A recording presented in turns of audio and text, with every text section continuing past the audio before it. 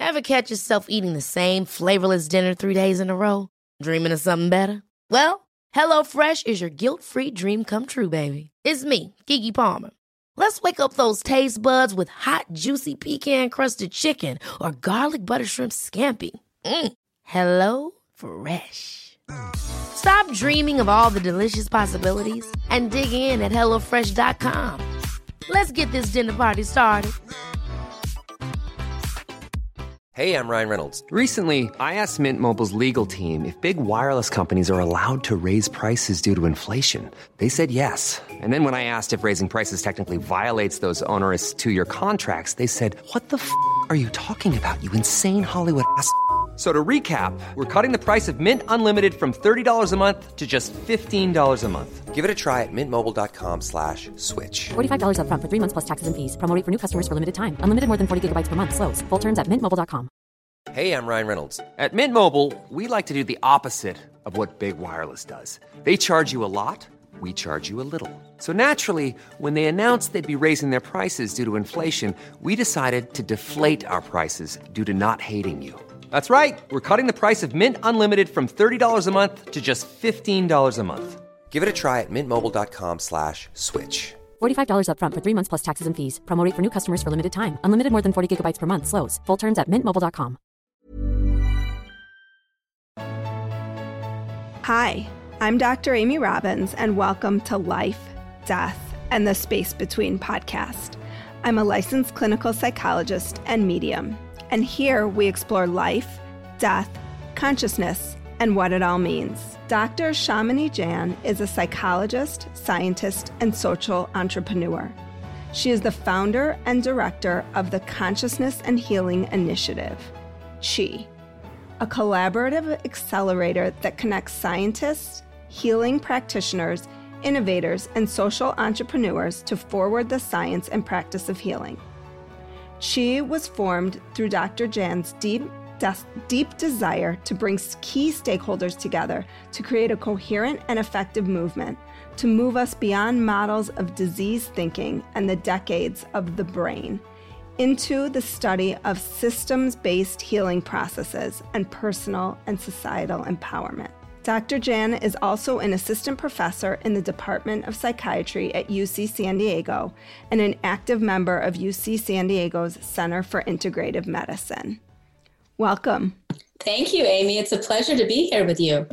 Excited to chat with you today about sort of this integration of healing. So can you talk first a little bit about what is biofield science? Absolutely. So sometimes I say biofield is a scientific term for a very old understanding. And the way we describe biofield in our Western scientific world are basically fields of energy and information that guide our health. So what does that mean? There are parts of the biofield that we know very well already that are easily measurable. Things like our electrocardiogram, right? We put electrodes on the heart and we measure our heart rhythms, and they can tell us a lot about our heart health. We do the same thing with electroencephalograms or EEGs, where we put electrodes on the scalp, and we're basically measuring the electromagnetic readouts from the brain through the head. And those tell us something about our state of consciousness as well as our state of brain health. So these are examples of biofields that we know about, that we already recognize the clinical usefulness of. And then there's a whole other aspect to biofield that is subtle in nature. And this is the stuff that has been talked about by healers and healing traditions and indigenous forms of medicine for decades. So these are things that have been described as prana, chi, ki, subtle energy. In the European traditions, they sometimes call it orgone. A variety of different names for this subtle energy, which was thought for centuries, millennia, really across the globe to be a very important driver of health. And health meaning health on the physical level, health on the emotional level, the mental level, understanding that these are all connected. So what's interesting is if you talk to a person who says, I do research in biofield science, they could be looking at electromagnetic readouts even of cells. They could be, looking at cell structure. They could be creating devices, for example, that, put out certain pulses of electromagnetic frequency for healing. Some of those we know are like PEMF, for example, pulsed electromagnetic frequency signals. There are other ones as well. So there's a whole variety of what you can study in biofield science. You can also study subtle energy. And that's what I've done a lot of my research in personally. So when you're studying subtle energies, what does that look like? How do you study that? It's a great question, and so what biofield scientists, I'd say here in the West, are trying to do is marry our modern scientific tools with deeper inquiry into these states of consciousness that people go into when they're doing healing work and examining the outcomes of the healing work. So it's really not that different from, say, studying even something like psychotherapy in that regard, because we're just scratching the surface, honestly. You've probably seen those graphics of people looking at different parts of the elephant. And that's kind of how biofield science is right now. One person's looking at the trunk, one person's looking at the tail. Everybody's got a piece of the puzzle. In my case, what I do is I study healing therapies like Reiki, therapeutic touch, and healing touch. So many different modalities are out there. And we do clinical trials research. So we look, for example, to see whether or not, one of the studies that I did that was published in the journal Cancer, which is great because that's widely read by oncologists. It's a pretty top tier journal for cancer doctors.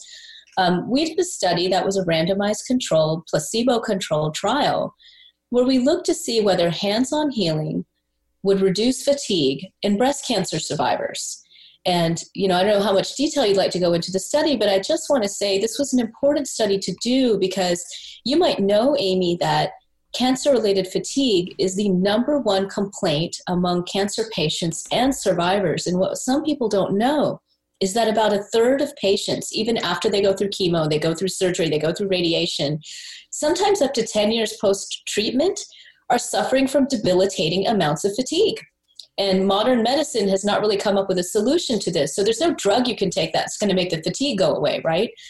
So, I'm sitting here as a clinician, I'm a clinical psychologist like you, and I was thinking, we've got to do something for these women. There's got to be some solution. So I went to my healing teacher, Reverend Rosalind Bruyere, and I said, if you were going to work with these women that had debilitating amounts of fatigue, what would you do?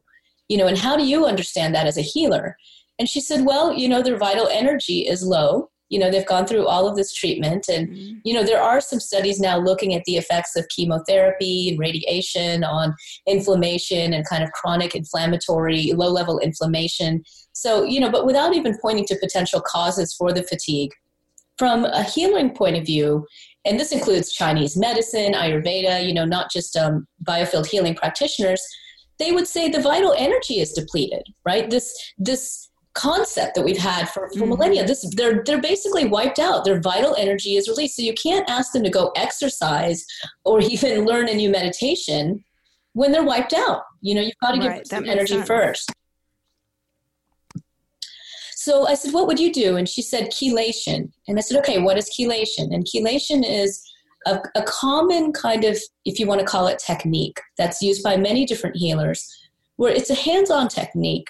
Amy, you basically start with your hands on the body. You start in Rosalind's version, which is adopted by many other healing traditions. You start at the feet and you work your way up. And if you ask her what she's doing, or you ask other healers who do the same thing, you say, well, what is it you're doing? You've got your hands on this person. What's happening? And they'll say, well, I'm working with the body's vital energy system to stimulate a healing response, but I'm also working specifically with the bone marrow chi. That's the way Rosalind would describe it, right? I'm getting into the bone, because she's the type of healer where she can put her hands on someone and basically feel all the way into the bone.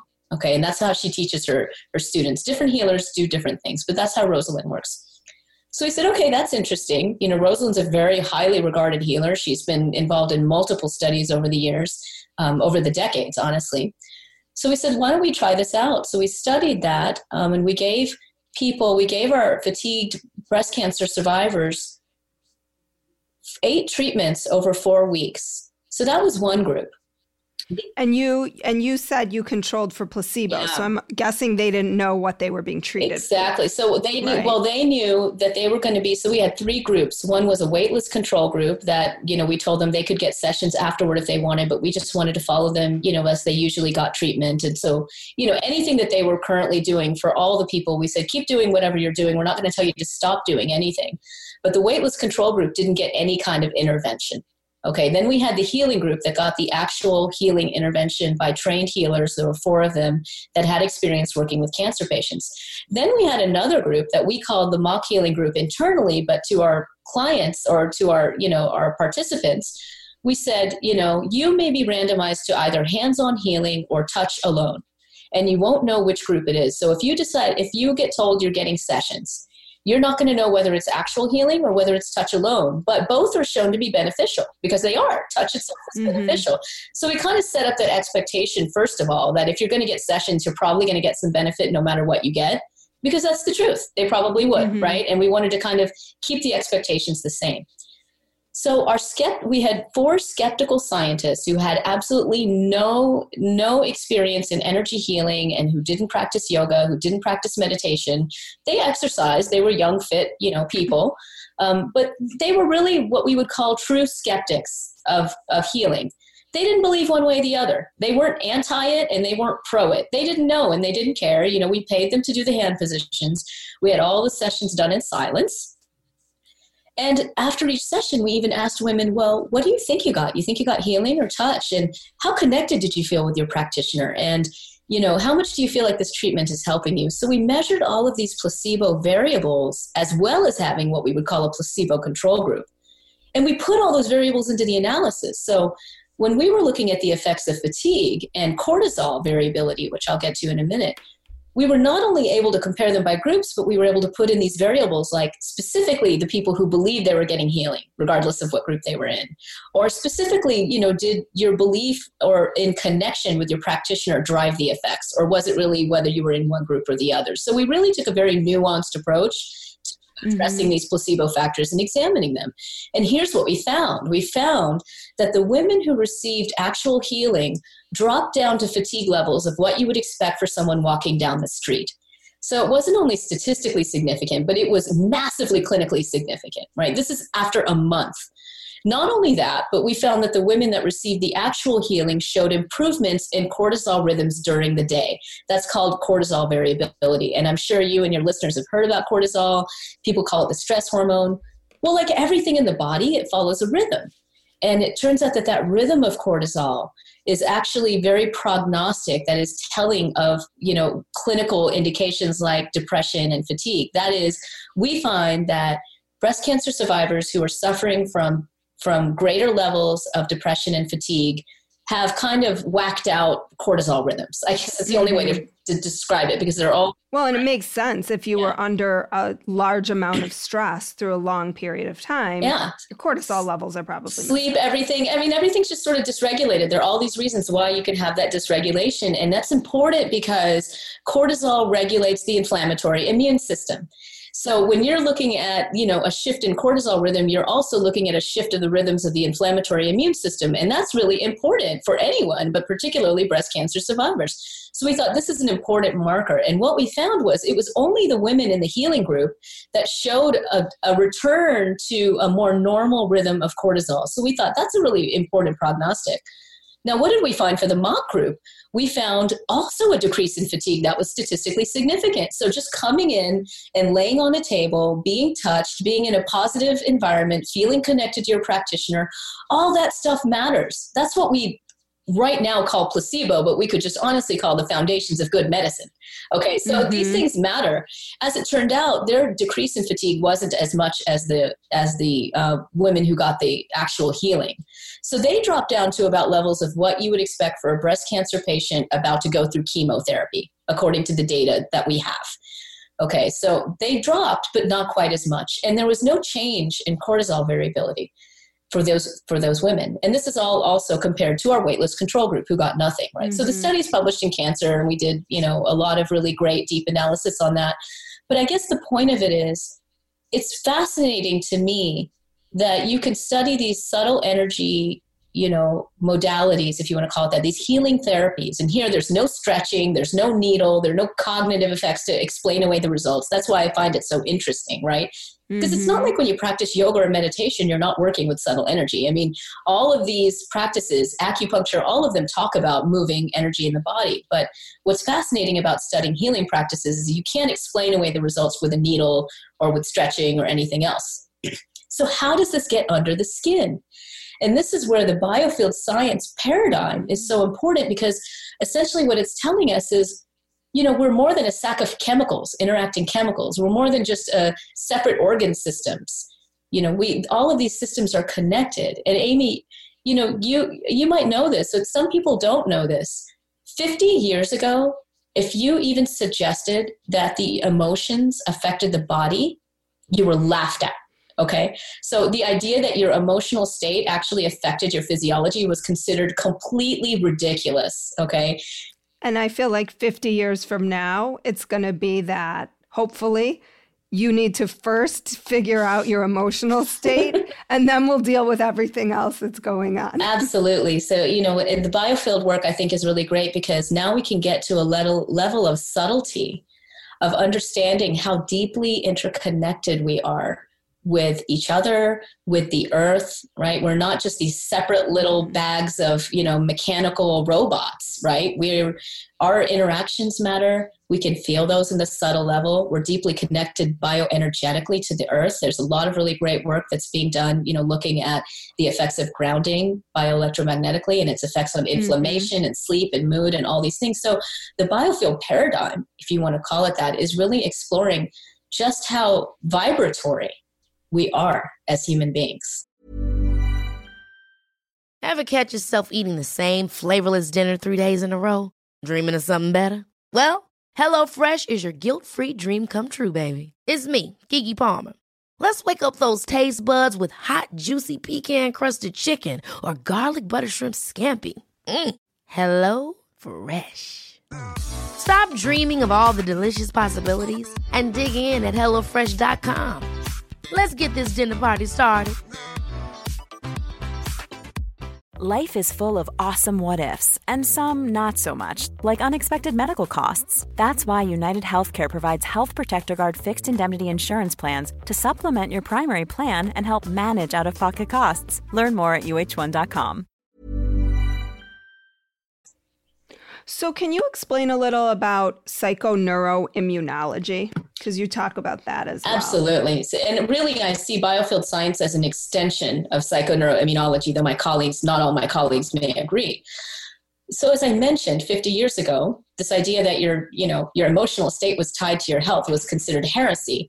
And it was actually really hard, just like it is in biofield science now, to get funding to even explore this. But because of some really pioneering work by some of the founding fathers and mothers of the field, and that include people like Bob Ader, Candace Pert, and others, we were able to demonstrate that a person's emotional state not only, affected them in terms of like whether they were depressed or anxious, but actually affected their immune system. And, without going into big detail, I will be talking about this in my upcoming book, which sounds true, which will be published in 2021. It's called Healing Ourselves.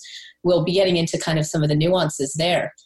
But essentially through studies of conditioned immunosuppression, where they basically gave rats, they conditioned rats to have kind of an inflammatory immune response by giving them a certain, what's called LPS. And basically what it does is it creates inflammation in the body, more or less.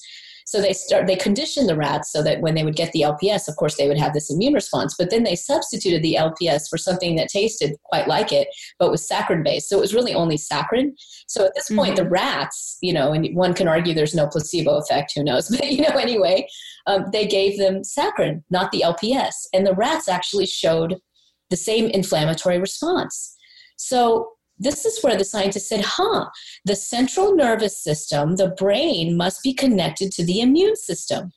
And so we may look back at this now and say, well, of course it is. But, 50 years ago, people didn't believe that the central nervous system, the brain and the spinal cord were connected with the immune system. So psychoneuroimmunology is looking at the effects of our mental and emotional state on the interactions with our brain and our immune system, and even our endocrine system. That's called PNE, or psychoneuroendocrinology, right? So the point being that we're learning how interconnected these systems are. Our immune system is not separate from our brain. Our endocrine system is not separate from our brain. And it's not separate from our emotions. So the psychoneuroimmunological model is helping us more deeply understand how our emotional state is affecting our health. And the next level of that, I would say, is looking at this on a bioelectromagnetic and subtle energy level. So now we can start exploring how these healing therapies that are working with the vital energy, the vital force, when you work on that level, when a healer is helping you, for example, work through grief or shifting the way prana flows in the body, that also has an effect on your immunity and your hormonal level from what we can tell in both clinical studies and in animal studies. So how is that happening? It's happening on a more subtle vibratory level. And that's really exciting because it means that there are multiple ways to intervene. And this idea, again, of spirituality being separate from science is just completely false, because our spiritual health is absolutely tied to our spiritual existential health, if you want to call it that, is absolutely tied to our mental, emotional, and physical well-being. Well, and that's a great segue to my next question. Thank you for teeing it up for me. How did science and spirituality become so disconnected? And why do you feel it's important to bridge those worlds? And why is there resistance? I mean, as you're talking, I'm thinking, oh my God, med schools are going to have to completely rethink how they teach doctors. Yeah. And because everything's so separate now. Yeah. And now we're moving back with system science into coming back together, but we have to explore beyond what we call materialism and materialistic models that say that everything is only physical, right? Mm-hmm. So the mind-body problem, which is what we're dealing with here, has always existed, right? In science and philosophy and religion and all these things. And I actually get into, some of the really fun, honestly, and deeper history around how did we get this way, and what did we know before, and why did we kind of let some things go? I get into that in the book. But the short answer is, as usual, as human beings at this time, we all see the tendency towards us as human beings to have what we call dualistic thinking. It's either this or that. And so essentially what happened was, way back when, in the 1700s, possibly even earlier than that, we didn't really understand why certain diseases happened. And so we would call them bad spirits, and we would do these rituals, and we would do other things to try to get rid of the bad spirits, but it was only so effective. And then, we came up with germ theory, and all of a sudden we had antibiotics, and we were able to cure people. And, so that kind of led us towards a more mechanistic, materialistic, meaning, looking at material substances like chemicals and drugs to treat the body and rid ourselves of outsiders, right? Meaning outside germs. Okay. So we had, what was the thinking? Okay. There's a germ. It came into the body, just like the virus, right? That we're talking about now. The virus comes, invades the body, takes over. We have to attack it. So there's all these wartime metaphors going on and all of that. And that's all great because all of that is true. But we decided, we had a hammer and everything was a nail. So that's the issue, right? So it's either this or that. Either you're totally holistic and spiritual and you don't believe in vaccines, or, it's that. So we see that kind of dualistic thinking going on now, where people are always trying to pin you in one box or the other. Mm-hmm. So we let go of all of the holistic thinking and examining the body as a cooperative system that interacts with its environment. When we started really just going really straightforward into germ theory, materialistic medicine, all of a sudden we saw the body of a machine. It's not coincidental. This was happening right during the Industrial Revolution, right? Because it's zeitgeist. It's, it's the times. The times shape, the culture shapes our thinking, even in science. So we got rid of holism, we got rid of witchcraft, we got rid of all these things, right? Because we just couldn't hold both realities. And so I believe what we're coming to now, in every way, certainly in medicine and in science, but even sociopolitically, okay, is we need to come together. Mm-hmm. In the same way, we're not saying that no one should ever take a drug or ever have surgery, or take a vaccine. I certainly wouldn't say those things. I'm not anti any of those things. But I do think that there are probably other solutions there that in some cases can be potentially more gentle, more non-toxic, and more preventative And that's really where, we need to be looking now. How do we bring these systems together so that they can function in harmony? And how can we look at holistic medicine as a way of preventing disease before it starts? So instead of getting into a disease model where everything's broken on the physical level already, if you talk to healers or holistic folks, they'll say, you'll see these shifts in the energy system before they manifest in the physical body. Okay, if that's true, we should be able to develop technology that measures some aspect of the subtle energy system and detects disease before it starts. That's part of, the game-changing, I'd say, preventative medicine technology that is, in my opinion, well within reach. So you pose this question in your TED Talk. Will we have the courage and freedom to explore these more difficult scientific questions when they don't fit in with the current scientific paradigm? Do you think we will? Yes, absolutely. There's no question. And I mean, I'll just speak a little bit to our nonprofit Consciousness and Healing Initiative, or CHI for short. And for those who are interested, I highly encourage you to visit our website. It's www.chi.is or chi.is. And it will be... No one needs to worry. It will be posted as in my show notes and everything. So people will have access to that. Oh, beautiful. Because we've got some amazing resources we want to share with the community. And basically, we just did a 13-month deep dive into an area that we called systems mapping for healing. And the long and the short of it is, through that process where we interviewed over 60 stakeholders, we identified over 6,000 publications, we created an infographic for everyone that shows almost 400 clinical studies of biofield therapies that are out there. We identified over 250 just subtle energy technologies that are currently being marketed. There's all kinds of amazing stuff in there. And we developed an 81-page report, which is actually very readable, that you can hand to anybody who says, what the heck is healing in biofield science? And like, is there a real there, and is it just placebo? That report is awesome. It's really super easy to read. And we have like an 11-page, what we call an executive summary, or just a very basic summary of results. What we learned is that there are entrepreneurs, there are technologists, there are over 400 researchers worldwide. There are hundreds of thousands of healing practitioners that are ready to take this to the next level. So our work was basically to develop a map for what we call systems change. Okay, we have this smattering of evidence now, and it's honestly more than a smattering, but I'm going to be a little bit conservative and say, let's say it's a smattering. We have 10 to 15 just really stellar preclinical trials with cells and animals that are suggesting that biofield therapies affect physiology.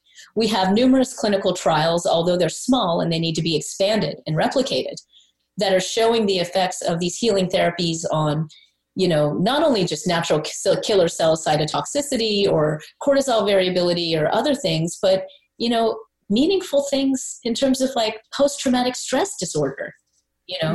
That post-traumatic stress decreases, that depression decreases, that fatigue decreases, that suffering decreases. So, the question is, okay, how do we get healers more integrated into healthcare? And how do we also teach people how to sense the biofield and use it as a self-care system? How do we deepen our experience of meditation, of yoga? How do we tap into our subtle energy field, our biofield, and use it to foster our own health? So this deep dive for 13 months was basically trying to answer all those questions. And we have this amazing systems map that basically is charting the way forward. So there is a forward momentum. Many people are involved in it, many organizations, many researchers. So, our folks right now in the business field are saying, this is essentially going to be the next mindfulness. This is the next level. Well, you got to get insurance companies on board. Absolutely. Right? Yeah. And so they're always the ones that are, all about treating disease, but not treating. It's like a defensive strategy versus an offensive. But I'll tell you, I think they have lessons learned now with, the debacle for treating chronic pain and everything else. I mean, I can't name names, but I spoke with someone who is considered one of the top 10 influential people in Congress right now. And what he told me was, if it works, we want to use it, and I will talk to the insurance companies. So there are some things that need to happen first. We need to have proper certification of healers that respects the diverse fields of study and experience that they have, because not all healers are the same. Yet there does need to be, if you want to integrate into the system, you've got to have certification and things like that. And I know there's some healers that are never going to want to integrate into the medical system, and that's okay too. But we want to be able to empower them with sharing the evidence behind the practices, because that's only going to augment their ability to communicate what it is that they do and the impact of it. So ultimately, what does it mean to heal? So I can give you my answer, which is very simple. And honestly, I think it's pretty resonant with pretty much every healer I've talked to, which is healing is bringing you closer to your soul nature. I love that. I mean, it's really that simple. And it's when you realign with your soul nature that you see these flows of prana shift. You see the other shifts in your system. So, some healers might explain it more technically. I'm realigning you with your etheric axis, or I'm rebalancing your pranic system. I'm getting rid of blockages and all of that. But when you get even deeper into it, all healers will say they're not doing the healing. I've met many healers now who don't like to be called healers, because they said, it's not me doing the healing, I'm just a facilitator. So I said, okay, well, is healing facilitator okay to say? Or how would you describe yourself kind of thing? And most of them want to be described as explorers or just helpers. Well, and years ago, you probably know Daniel Siegel. Absolutely. He's lovely. Yeah. I saw him speak, 20 years ago, probably at this point, and just was enamored. And I'll never forget that he said, we are all fellow travelers on this journey. Just some of us are a little further ahead. And so we're helping those who come to us to journey beside them, basically. And I thought it was such a beautiful way of thinking about it, is we don't, even, when people come to me, I don't heal them. I just help them see what they need to heal. Mm-hmm. That's kind of how I think of my clinical work, is just holding a mirror and helping that process along for them. I love that. What a beautiful healing is bringing you closer to your soul nature. I love that. Yeah, I really think it's that simple, and again, in the book, I actually kind of describe from the point of view of Jain metaphysics and, Vedanta and things like that. There's actually, they describe the whole process, and we probably don't have a full time to get into it now, but they describe, karma and what's karma's role and kind of how it influences the biofield. And, they describe something called the karmic shield, essentially, which is, a karmic cloud. So your thoughts, words, and deeds, all of your actions influence your consciousness. I mean, it's really that simple. So when you're realigning with your soul nature, you're realigning with, essentially the depths of who you are. And in Vedanta, we call this Satchit Anand, right? Because your essential nature, your soul, your spirit, however you want to describe it, your God, however you want to describe it, the essential nature, what some people will call pure consciousness or unbounded consciousness, is ever knowing, ever blissful, ever truthful. So the more you realign with that, the more you're literally clearing, your karmic path to live more in alliance with your soul. Mm-hmm. And, they have a whole metaphysical model of how this works, which, I share in the book. So this is really deep knowledge, and it's not just one culture. It's from many different cultures. So, I see part of my role as a bridge builder. I'm East Indian. I was born in South Carolina. All my friends were Baptist Christian. So I had been, used to kind of being a fish out of water, huh? Well, kind of. But I mean, for me as a deeply curious person, I would go to church with them, and I was like, oh, I want to learn about this. And they would ask me about my religion. And so, I think it's really beautiful. We can just start building bridges of understanding between our traditions and cultures, and respect each other's without feeling like we have to adopt one or the other or be scared of the other one, right? Mm-hmm. Because if you really get really deep down into it, it's all one. It's just different language. Yep. Well, thank you for your time today. If people want to find you, I know they could find you at the Consciousness and Healing Initiative. That will be, all of this will be on my show notes, but go ahead and let them know where else. Yeah, absolutely. Well, you can visit my website at shaminijan.com, and I'm sure you'll probably have that on the show notes because that's a pretty long URL to try to spell out. Yeah. So, and I'm around. I'll be teaching at Esalen on a program that I call the Well of Being, which explores well-being both from the scientific and the psychological as well as the subtle energetic. I'll be teaching at Esalen in September. So far, that hasn't been canceled.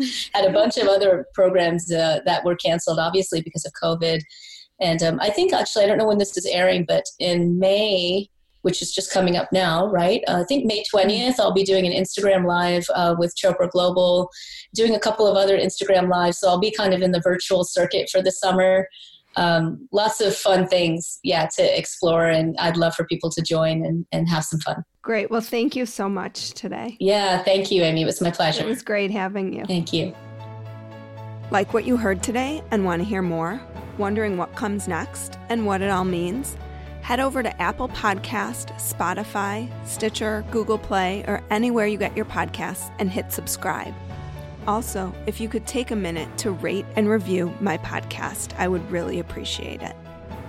Stay tuned as we continue to explore life, death, and the space between.